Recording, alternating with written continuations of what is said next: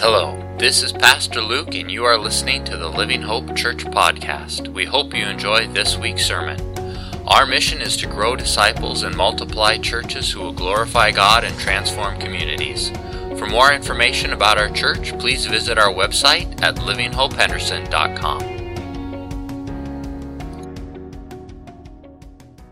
Good morning, church. So this winter, I went on a 2.5-week missions trip to Piura, Peru. And so I want to share with you all how God is working in Peru and how we can pray for them. So I also want to share some awesome pictures and stories from our time spent there, and hopefully y'all can see a glimpse of the amazing relationships that were made and the incredible things that God is doing there. So God calls us to go out into the nations and spread the good news of great joy. During my time in Peru, I was able to experience God's kingdom being expanded. I saw a part of what it means to live cross-culturally, and I saw a glimpse of what church planting among the least reached involves. My eyes were open to the challenges of being a long-term missionary, and my personal relationship with God has a whole new meaning to me. God revealed himself to me through the people I met in Peru, and he showed me that I needed to give up control over my life. He broke lies that I'd been believing about myself for years, and he taught me how to listen to his voice. So although my life was completely changed on this trip, it's evident that God is changing Peruvian lives as well.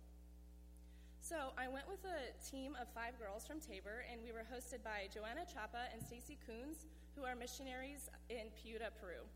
So up there you can see where Peru is on the left side, and then you can see where Piura is, which is where we stayed for our missions trip.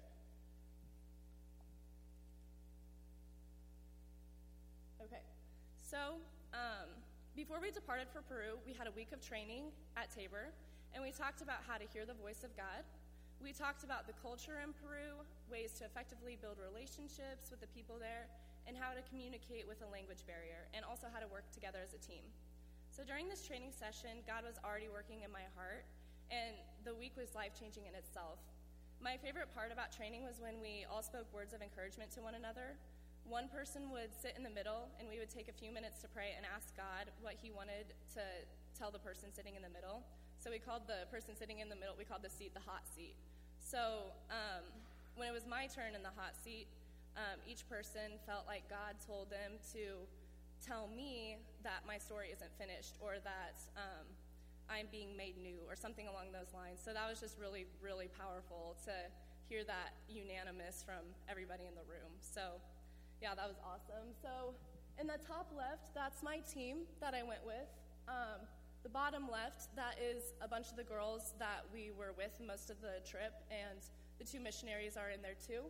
And then on the right, that is our team, and then the 2 missionaries, Stacy and Joanna. So when we arrived in Peru, we were able to meet Stacy and Joanna and the people we were staying with. We stayed in the church building for the first week, and you can see the top left, that's the church building.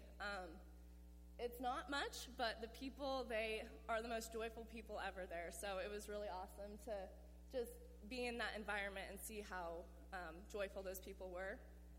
Jose, he's the one in the bottom left. He's one of the people living at the church and with his family, and he's 11, I think, or 13. He's 13, and he's just the cutest little boy. And then on the right, that's all of us fellowshipping together. I think that was the first day, and we got to meet everybody that day. So yeah, it was just awesome.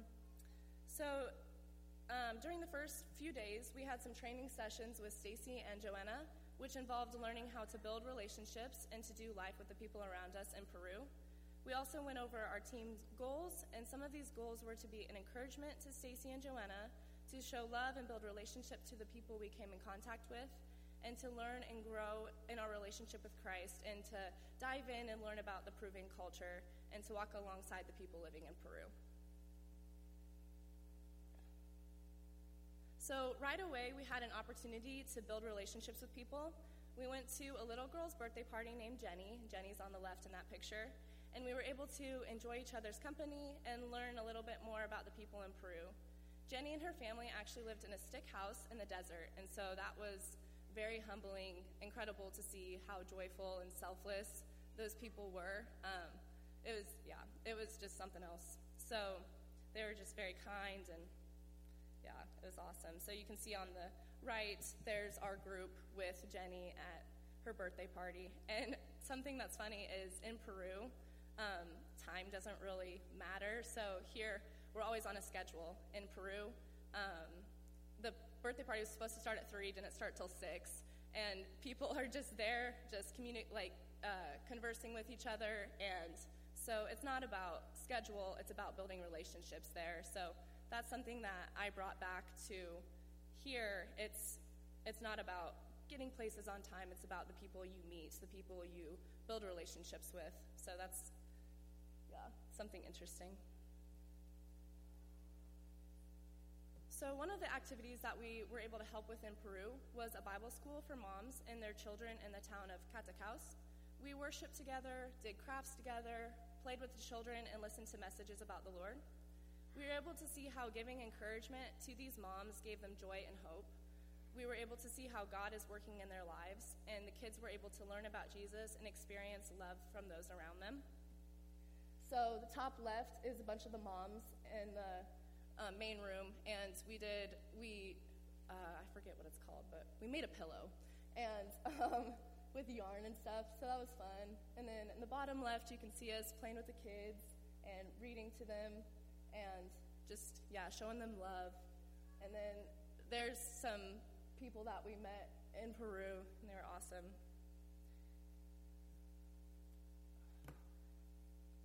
It was super cool to be a part of this Bible school because we were able to get a glimpse of Stacy and Joanna's everyday lives.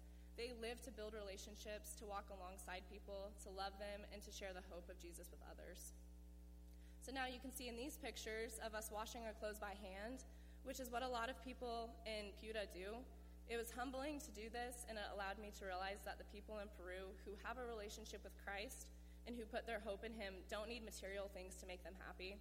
It was so evident that they were filled with his joy, and they rely on Jesus alone. And let me tell you, it's not easy washing my clothes like this. It took pretty much all day, but it was a lot of fun. I just can't imagine doing that every week for my whole family. So. Another event we were able to help with was the MV Conference Assembly. So MV pastors from around Piura would come together to discuss the future, changes needed, and things that worked in the past. Our team was able to help with childcare, and we prayed for the pastors. During this time, we were able to see that these churches needed a lot of healing. They had been through some hard things in the past, so it was amazing to see how much the Lord had already helped them heal, but prayers for continued healing would be much appreciated. At one point, I remember it becoming pretty tense in the meeting room. People were arguing. Nothing was going in the direction they wanted it to go. So our team stood outside the church building and just prayed for the pastors in there. And pretty much soon after we prayed, the tension went away, and they started working well again together. So that was really cool to see how God was working in that meeting. And you can see there, at the top left, we were able to actually sing in that church in the evening, and we sang Waymaker in Spanish, so that was really fun to do. And then the bottom left, we're coloring with the kids, and then that's the church fellowship hall, or the sanctuary. That's their sanctuary in there, and those are all the pastors gathered together.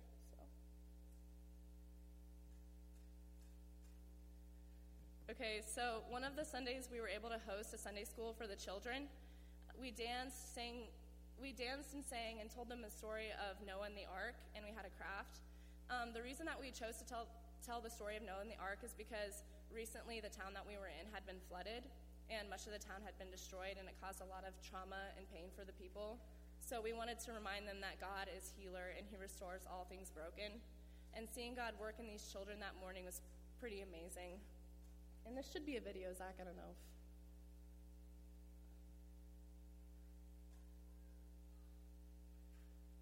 Well, the video, we were just dancing, but I don't know if it'll play. That's fine. But here's some more pictures of us with the kiddos, and they had a whole lot of fun. We made little animals out of styrofoam cups.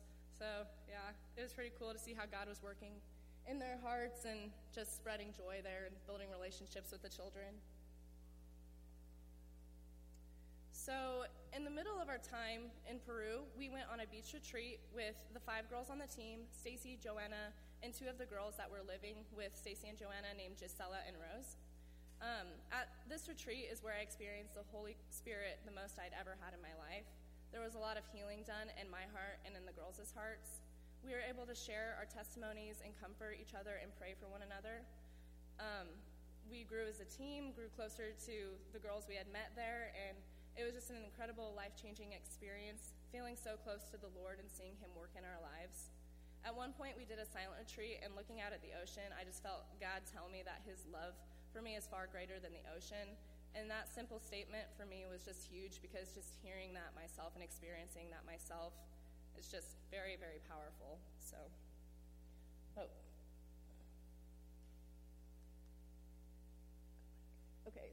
top is Jess, Gisela, Rose, Joanna. The middle, Kate, Alyssa, me, Stacy, and then there's all of us at the beach. So that was probably one of my favorite parts of the whole trip, was the beach. Okay, so after the beach retreat, we went back to the town of Catacaos, and we toured the town a little bit, and we were able to see the main church building there. A lot of the people in Peru are Catholic, but a lot of the Catholicism there has hints of other spiritual influences and not from the Holy Spirit. So it was crazy, because as soon as we walked into the church building, we could feel the heaviness of the reality inside. Just felt gross and sick. So if you want to know more about this, feel free to ask me questions about it later. But this is a major thing that some of the Peruvians who aren't followers of Christ struggle with. So prayer for their eyes to be opened to the truth would be much appreciated.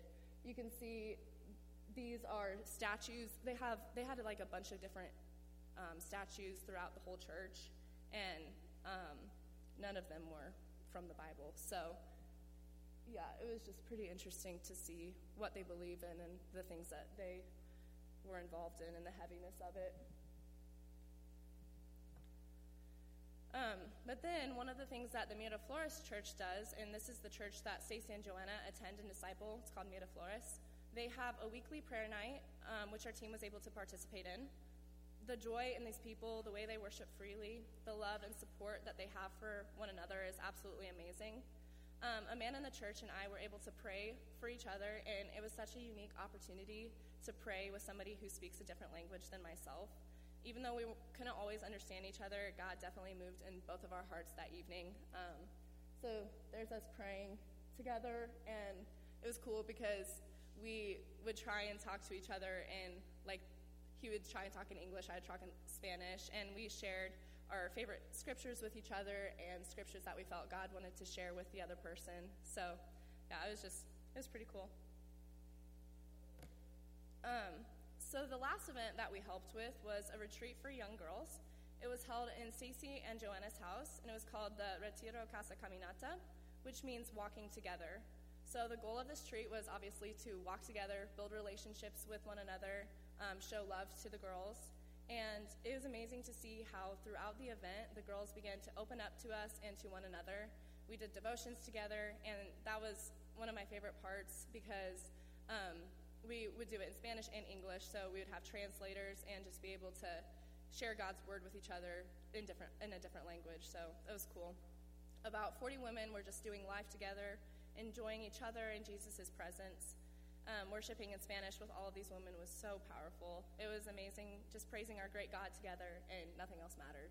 So we also did a foot washing, and during this we said an encouraging word or phrase, and it was so special doing this with one another too. That was probably another one of my favorite things we did at this retreat. There you can see the foot washing, girls. We played water games. That was fun. So this missions trip to Peru showed me how the Lord is working in all parts of the world. Peru and the people I met in Peru now hold a very special place in my heart. Thank you all so much for your support and your prayers. Continue praying for the people of Peru. God is really doing amazing things there. So feel free to ask me any questions after the service if you want to know more. Thanks.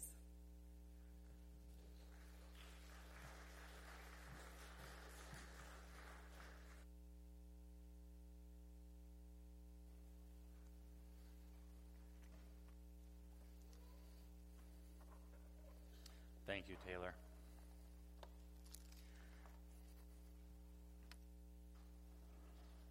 Let me read some scripture for you this morning.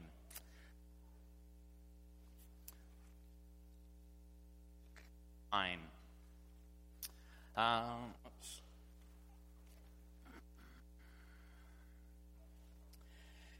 he called the 12 together and gave them power and authority. Two different words, very important. Just kind of keep an eye on the distinction between those two words throughout Scripture.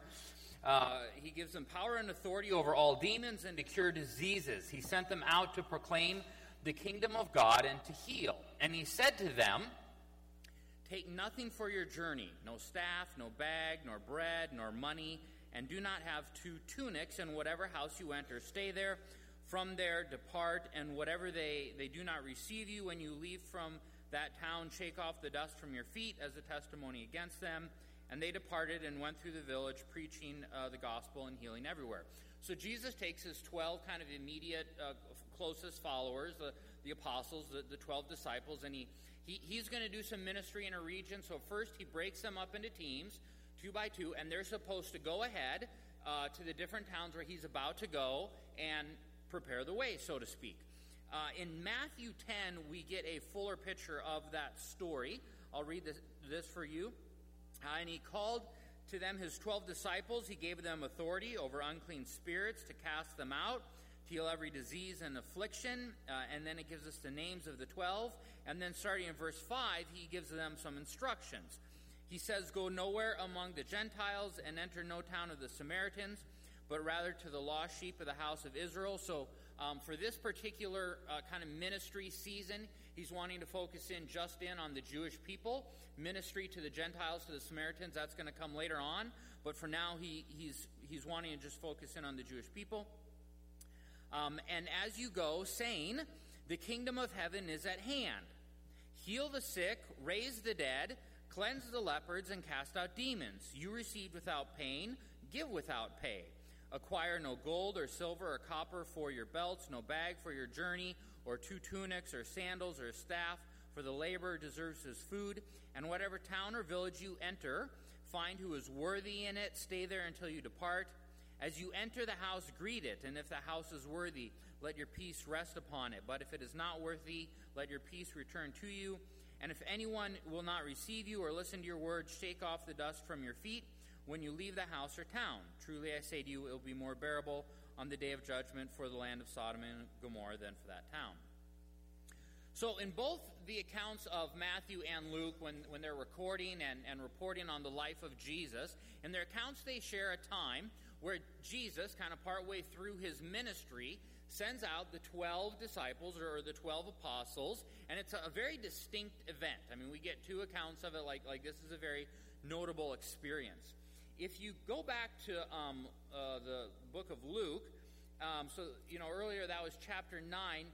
In chapter 10, in addition to the 12, he actually sends out 72 others, and we know nothing about them. We don't know their names. We get nothing. It's just that there were 72 others, and again, he partners them up, and he sends them ahead, and they get these instructions.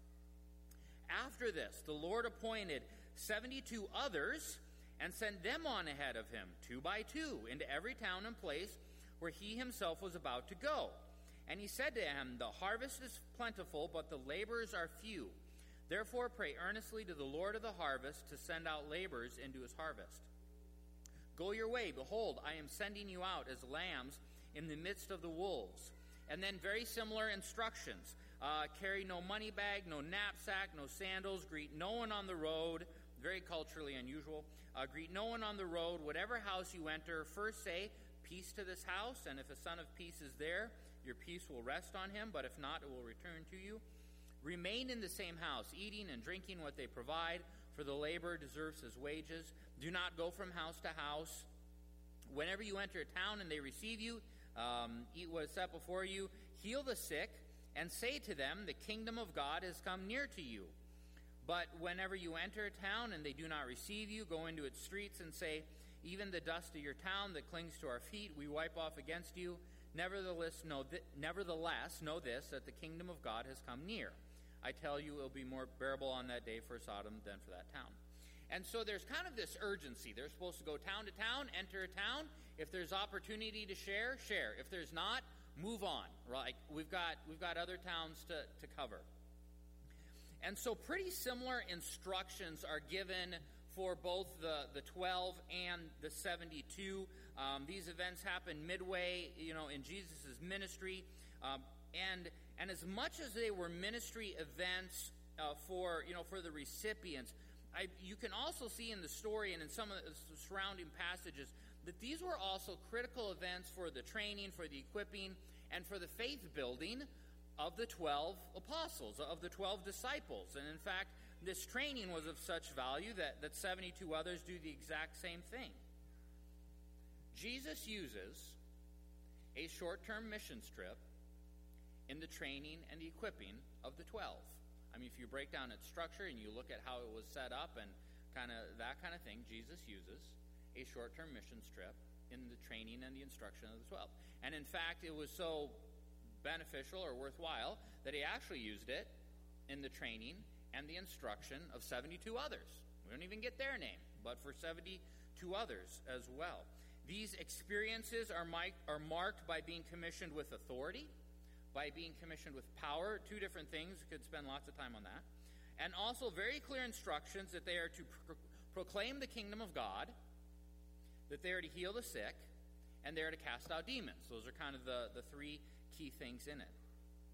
And in fact, actually later on, in Luke chapter 10, the 72 return, and Jesus has a short little, or it's recorded as a short kind of reflection, debrief, teaching time on their experience, because they come back and they're amazed and all the stuff that has happened, and even the demons submitted to us, and they're just wowed by it, and Jesus, and the whole thing's very fascinating.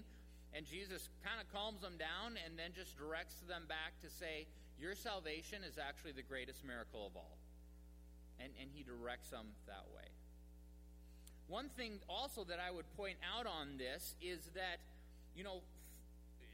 for their short-term mission experience, Jesus gives them very specific instructions on what they're to do, but also very specific instructions on what they're not to bring. You probably noticed that there was a lot of, don't take anything else, don't take for the, no extra stuff, travel light, leave all that behind.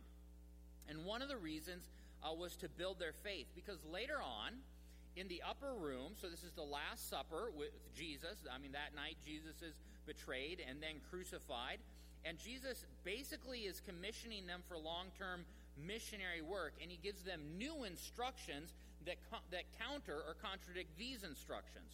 So if you look forward to Luke 22, verse 35, you see, and he said to them, when I sent you out with no money bag or knapsack or sandal, did you lack anything? And they said nothing, right? So he's referring to this experience. He says, when we had that experience and I sent you out with nothing, did you lack anything? And they said no, everything was provided. And then he gives them new instructions. And verse 36, he said to them, but now let the one who has a money bag take it, and likewise a knapsack, and let the one who has no sword sell his cloak and buy one. And then as we watch the story, we see that Jesus is crucified that very night, and then they basically began their lifetime of ministry and missions work from that point. And so you see kind of different structure and different instructions for the short-term mission experience, I'm going to keep calling it that, versus when they enter into long-term ministry. But those important lessons of faith, of seeing God provide for all your needs, those were lessons that needed to be learned on the short-term missions experience that happened. So I would put this before you. I would say that a well-planned, properly structured, short-term missions trip is of great value and maybe even of critical importance in a person's spiritual journey. Jesus saw enough benefit to this that he incorporated it in the training of the 12, and then also incorporated it in the training of the 72. Little definition on terms. Today, we would actually define short-term Some define it differently. Some would say anything under 2 years. Some would say anything under 3 years. So when we talk short term, we're not talking like just weekend stuff. Like this is anything up to 3 years. And actually by those definitions, some have argued that all of Paul's missionary trips were short-term missions trips, just because very few went beyond 3 years. The travel industry has opened up pretty much every corner of the world to us. There really isn't much that's not available to you and I in regards to access around the world. We really don't have much for excuses when it comes to participating in some kind of short-term mission experience. And that would include age, right? We so at Multiply, one of the short-term mission programs was called DMI, Disciple Making International. It's a 2-week evangelism trip, primarily focused at recruiting retirees to go on these trips. So you get a day of orientation, you get in country, you partner with a local person, and then you go door to door to talk about Jesus. In some countries, not so well received. In other countries, smash hit. Absolutely just knocking it out of the park. Just culturally, just kind of where things are at for those people, it works incredibly well. One year we found it very amusing because leadership was approached by the 90-year-old. He wasn't sure the 80-year-old was going to be able to keep up. Okay, so if you're mobile and you love Jesus, then you're qualified. All right? Pretty simple criteria. We also, and when I was at MB Mission at Multiply, we always use very intentional terminology around short-term missions, and that we often use the phrase discipleship in mission. Now, with missions, obviously, a very important component is the recipient and who you are doing ministry to. That's very critical. You can't lose focus of that. But in a lot of these short-term missions, and even what we see in with the 12, is that part of our own spiritual discipleship process can happen within the context of a short-term missions trip, right? The missions experience is seen as an opportunity for you to grow in your faith, and just like when Jesus sent out the 12 and the 72.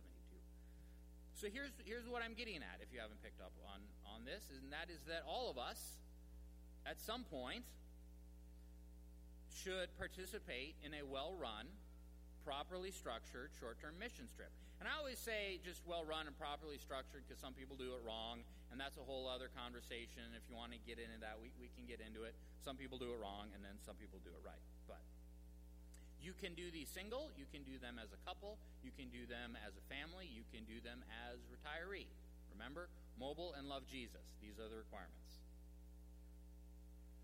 One of the things that I loved in Taylor's story, and I'm still not quite the best word for it, and Zach, you can go ahead and start pulling up that slideshow, but is the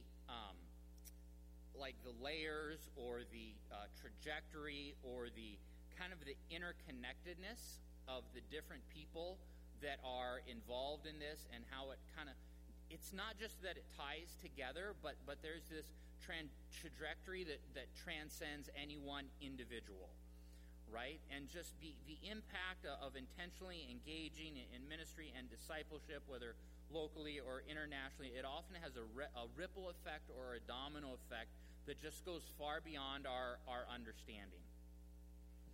So, first picture, all right, Heidi Queering right there, second one on the left. Many of you know Heidi, grew up in this church. Heidi was involved in both the training and the setup of Taylor's short-term mission experience, right? She didn't go, but she helped train and organize and set it up. Heidi grew up in this church. Many of you know her. Many of you probably had a spiritual impact on her life. A few years later, Heidi comes to Abbotsford. She does the Trek program. She gets assigned to a team to Portugal, so that's where we're at. I got to visit them in Portugal, and so spent some time there. And then, eventually she ends up in Peru for several years, and now she's training Taylor and setting up her short-term mission trip, okay? Next slide. Taylor served under and was mentored by Joanna Chapa and Stacy Coons in Peru. And one of the first places where I met them was Soar, South Texas. So here you can see our planning team. Joanna is the one in the white shirt, and then Stacy is the one in the black shirt. And so we got to work together there in Soar, South Texas. You can go to the next one. Joanna was involved in leading worship. She's the one kind of there on the left. If you go to the next one, it's either a half or a third. Like there were so many people and we had such a small space that we had to eat in shifts. And so one group would come in and then they'd eat and then we'd kick them out, and then the next group, and it was kind of a logistical challenge. And whenever we had a whole group, we could never do chairs just because there was never any room. Next picture. So then a few years later, Joanna goes on trek. She's the second one on the right. Even though she is fluent in Spanish and we have a team going to South America, we really feel like she needs to lead the team to Japan. And there's kind of some other kind of stuff that comes out about that. But she leads the team to Japan, does a great job. On the next picture, you can actually see her team in Japan there. And then next picture, so this is from Taylor. There's Joanna right there on the left again. And now Joanna and Stacy are mentoring and leading Taylor. And so next picture, and so then the question then, of course, is just what does Taylor's trajectory hold, and who will she mentor, and who will she influence, and how does this story continue to get carried forward? Thanks. You can turn off the pictures now. Garvey Schmidt, many of you will recognize that name. He was a pastor here for many years. Before we came. First time I met Garvey and Diane, they came to Abbotsford for Heidi's commissioning service. I don't remember much, but I do remember standing in the driveway of the Mark Center and meeting them, having a short conversation, and that was about it. And didn't really think much of it. And while maybe in some small way they benefited from my influence in Heidi's life, I would say, though, and I never would have guessed that I would then one day pastor the church that he pastored, and that I would actually benefit from his ministry and the foundations that he laid here years before I came. And I love how these stories overlap, and their trajectory and their interconnectedness, and how they really go beyond the individual and spread wider than the individual. Every Sunday you are blessed by some seminary professor who you've never met because he taught me well. Every Sunday you are blessed or impacted by some elementary school teacher who has long since passed away because I found them inspiring. Right? You are blessed by some high school camp counselor who I don't even remember their name because they inspired me in my faith. And to the extent that these people contributed to my spiritual journey is the extent to which now you reap the benefits because how it affected me as your pastor. And in every one of those situations, the fruit of their faithfulness is carried forward and is passed on to you. This last week you can pull up that video, Zach.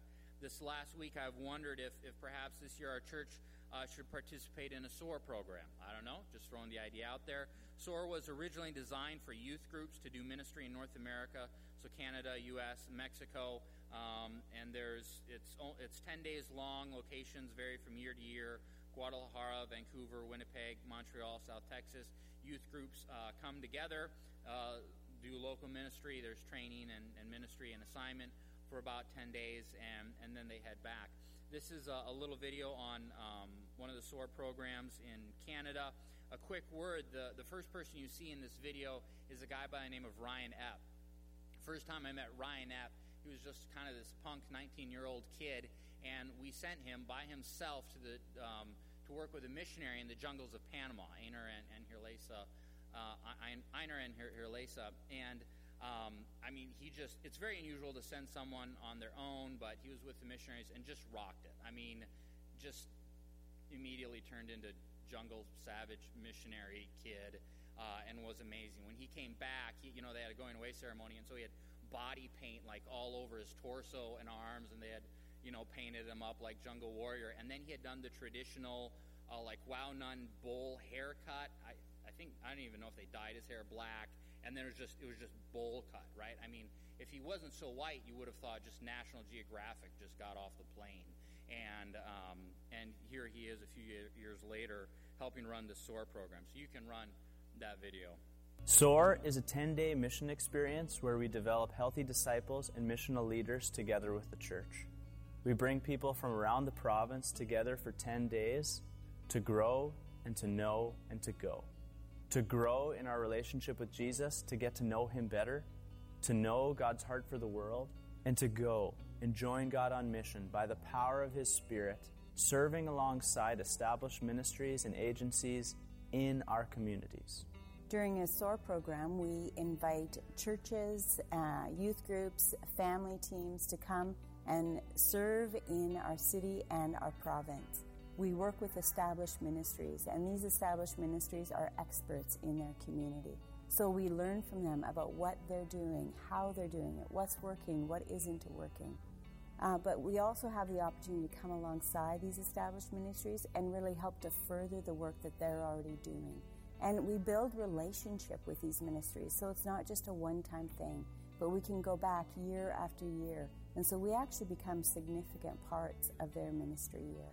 I'm very thankful for SOAR in the focus that is on growing in our relationship with Christ. Every single person, adults, students, everybody involved are actually encouraged to grow deeper in their understanding, but also their heart for who God is and their life, and offering their heart and their life to God. And part of that happens through times of music and worship, through prayer, through Bible reading. There's a part of the schedule that is actually reserved for the leaders of SOAR to gather each team together separately and pray for them, and that the encouragement that comes from that is so powerful. I've seen specific things prayed for people that I know this is what they're dealing with, and this is where they're hurting, or this is what they need from God. And I've heard things in that room, in that time, that intercession time, that just hits exactly where they're struggling. I love to see teenagers grow in their faith, and that's what I'm seeing with SOAR. So why SOAR? First of all, we have been commissioned by Jesus to go out and make disciples. And discipleship is a process. And so SOAR is an intentional environment where we actually do mission together. And you have leaders actually discipling younger people. And the leaders at first are going to say, hey, come, watch me do this. Then help me, and then you do it. And I'm going to help you, and then I'm going to watch you. And now you're going to take somebody else under your wing. It's intentional. It's disciple-making at its best. In discipleship, we want to see lives transformed. And transformation doesn't just happen when you have a revelation of God. It happens when you have a revelation of something new. And then together in community, you talk about it, you pray about it, you process it. But then you need to practice it, experience it, and walk it out. And that's what you're able to do on a SOAR program, is to walk it out in a safe environment and actually learn how to follow in the footsteps of Jesus.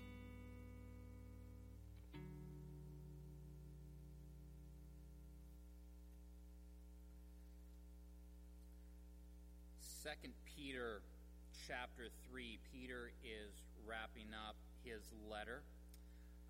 He uses the word beloved 4 different times just in chapter 3. So Peter has developed a deep love for these people. He wants them to succeed. He wants them to do well, but he needs to equip them for the times that they live in. And so he gives them some final encouragement. Peter begins with a warning. In verse 3, he says this, knowing this, first of all, that scoffers will come in the last day with scoffing, following their own sinful desires. We don't use that term much anymore, scoffers. That's kind of a whatever. It means someone who mocks you, that makes fun of you. They don't really engage in any kind of intelligent debate. They don't really engage in any kind of adult conversation or discussion of ideas or concepts. This is a person who just mocks you, agitates you, makes fun of you. And we hear about this more often on social media than any other place. And Peter says that these people deliberately overlook, meaning they're intentionally ignorant, they intentionally don't want to pursue truth. Peter then gives a famous line where he writes, but do not overlook this one fact, beloved, that with the Lord 1 day is as 1,000 years, and 1,000 years as 1 day. And so what Peter is telling us about God's character, I mean, he's not trying to drop hints about the end times. He was telling us that God is so far outside of time that he sees the big picture, really, beyond comparison, but he also sees the detail far beyond our comparison. I think oftentimes we look at this idea and be like, wow, 1,000 years is as a day, but we forget that the inverse is also mentioned, that a day is as 1,000 years. Like there's a level of detail in there that we just don't understand. So Peter is offering encouragement, just that when we face difficulties and we wonder, where is God, and why won't God do something, and why won't God intervene? And so Peter is encouraging them, and he's telling them, basically, God is never late, and he will always be on time, but it is according to his timeline, not our timeline. And all of it is for this purpose. Verse 9, and this is kind of tying things together. The Lord is not slow to fulfill his promise, as some count slowness, but is patient towards you, not wishing that any should perish, but that all should reach repentance. God is holding out as long as possible, so that as many people as possible will come to know him. Just a few more days, just a few more weeks, maybe just a few more year or two. Like what is the maximum number of people where we can recreate space so that they have opportunity to say yes to his grace and to his salvation? We know that Paul, before his conversion, oversaw the murder of at least one Christian, so that would have been Stephen, so first martyr in the Bible, early on in the book of Acts. In some of his other letters, Paul admits to putting several other people in prison. Now, we don't know, but it is very possible that actually several people died under Paul, but before his conversion, just out of his wickedness, his just evil, torturous, murderous ways. And yet, I bet every single one of those people who were martyred under Paul were at the gates of heaven cheering when Paul entered heaven. Cheering because Paul had said yes to the grace of God. Cheering because God had patience to wait for Paul. Someday, you and I will get to meet these people, and we'll be able to ask them questions. And so when that day comes, I would encourage you to ask them this question: was your suffering and was your waiting worth it so that Paul could receive God's grace? How many martyred Christians in heaven will watch on earth as their executioners give their life to Christ and cheer as it happens? Right now, it feels like a lot of our world is a mess, and in many ways it is, nationally, internationally. There's disasters directly in front of our face. There's other evils that seem to be surfacing and popping up as kind of result of this, and it's easy to just want to hunker down and hide. Now is not the time to shrink back. Now is not the time to go silent. Now is the time where we lean in. Now is the time where we press on. Times of turmoil are great times to talk about the peace of Jesus. Comfort is being disrupted for millions of Americans, and they're not used to it. Other parts of the world, they're used to it, right? But for millions of Americans not used to it, they're finding it very difficult, and it creates incredible opportunity to talk about Christ. When people are comfortable, when they're stable, when they're in an established routine, it's actually harder to talk about Jesus because people don't see their need for a Savior. But in times of turmoil, people begin to realize that peace and hope are not found in this world. And so they begin to look around saying, where else might peace and hope be available? And it makes the true message of the cross just that much more real and attractive. Maybe this year, I don't know, maybe this year, we need to do a 10-day discipleship and mission program to help us grow in our faith and tell people about the peace available in Jesus. It's interesting to think that if Jesus thought such an experience was beneficial to Peter, who would go on to be one of the most, remarkable apostles and probably lead the other apostles and author 1 Peter and 2 Peter and write these profound words of encouragement to the church, that maybe if being sent out 2 by 2 for a few days or a few weeks was beneficial to him, well, maybe it's good enough for us too.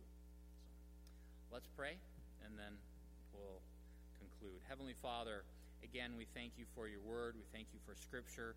We thank you for the truth that it contains. Lord, we thank you for the profound way that you worked in Taylor's life through this experience in Peru. Lord, I thank you for the involvement and the impact that many people here had in Taylor's life, and then how that then was transferred and used to impact others in Peru. And Lord, I don't know. Do we need to be embarking on something as a church more serious this year as well? Lord, thank you for the way that your church carries on, and the way that your church is not dependent upon governments and systems and buildings, but that your church, by the power of your Holy Spirit, will continue on here and around the world, and that we get to be a part of that. And Lord, we continue to just say, here I am, use me. We want to be available. We want to take initiative in being used by you to see your kingdom come on earth as it is in heaven. God, thank you for the opportunity to impact others. And Lord, may we not grow lazy or slothful in that. May we continue to press hard to the end. We love you and we worship you. In your name, amen. Thanks so much for listening to this week's sermon. We hope you were enriched and encouraged. If you have any questions about Christ or church, or would like more information, visit our website at livinghopehenderson.com or email me directly at luke@livinghopehenderson.com. We hope you have a fantastic week. Take care, and God bless.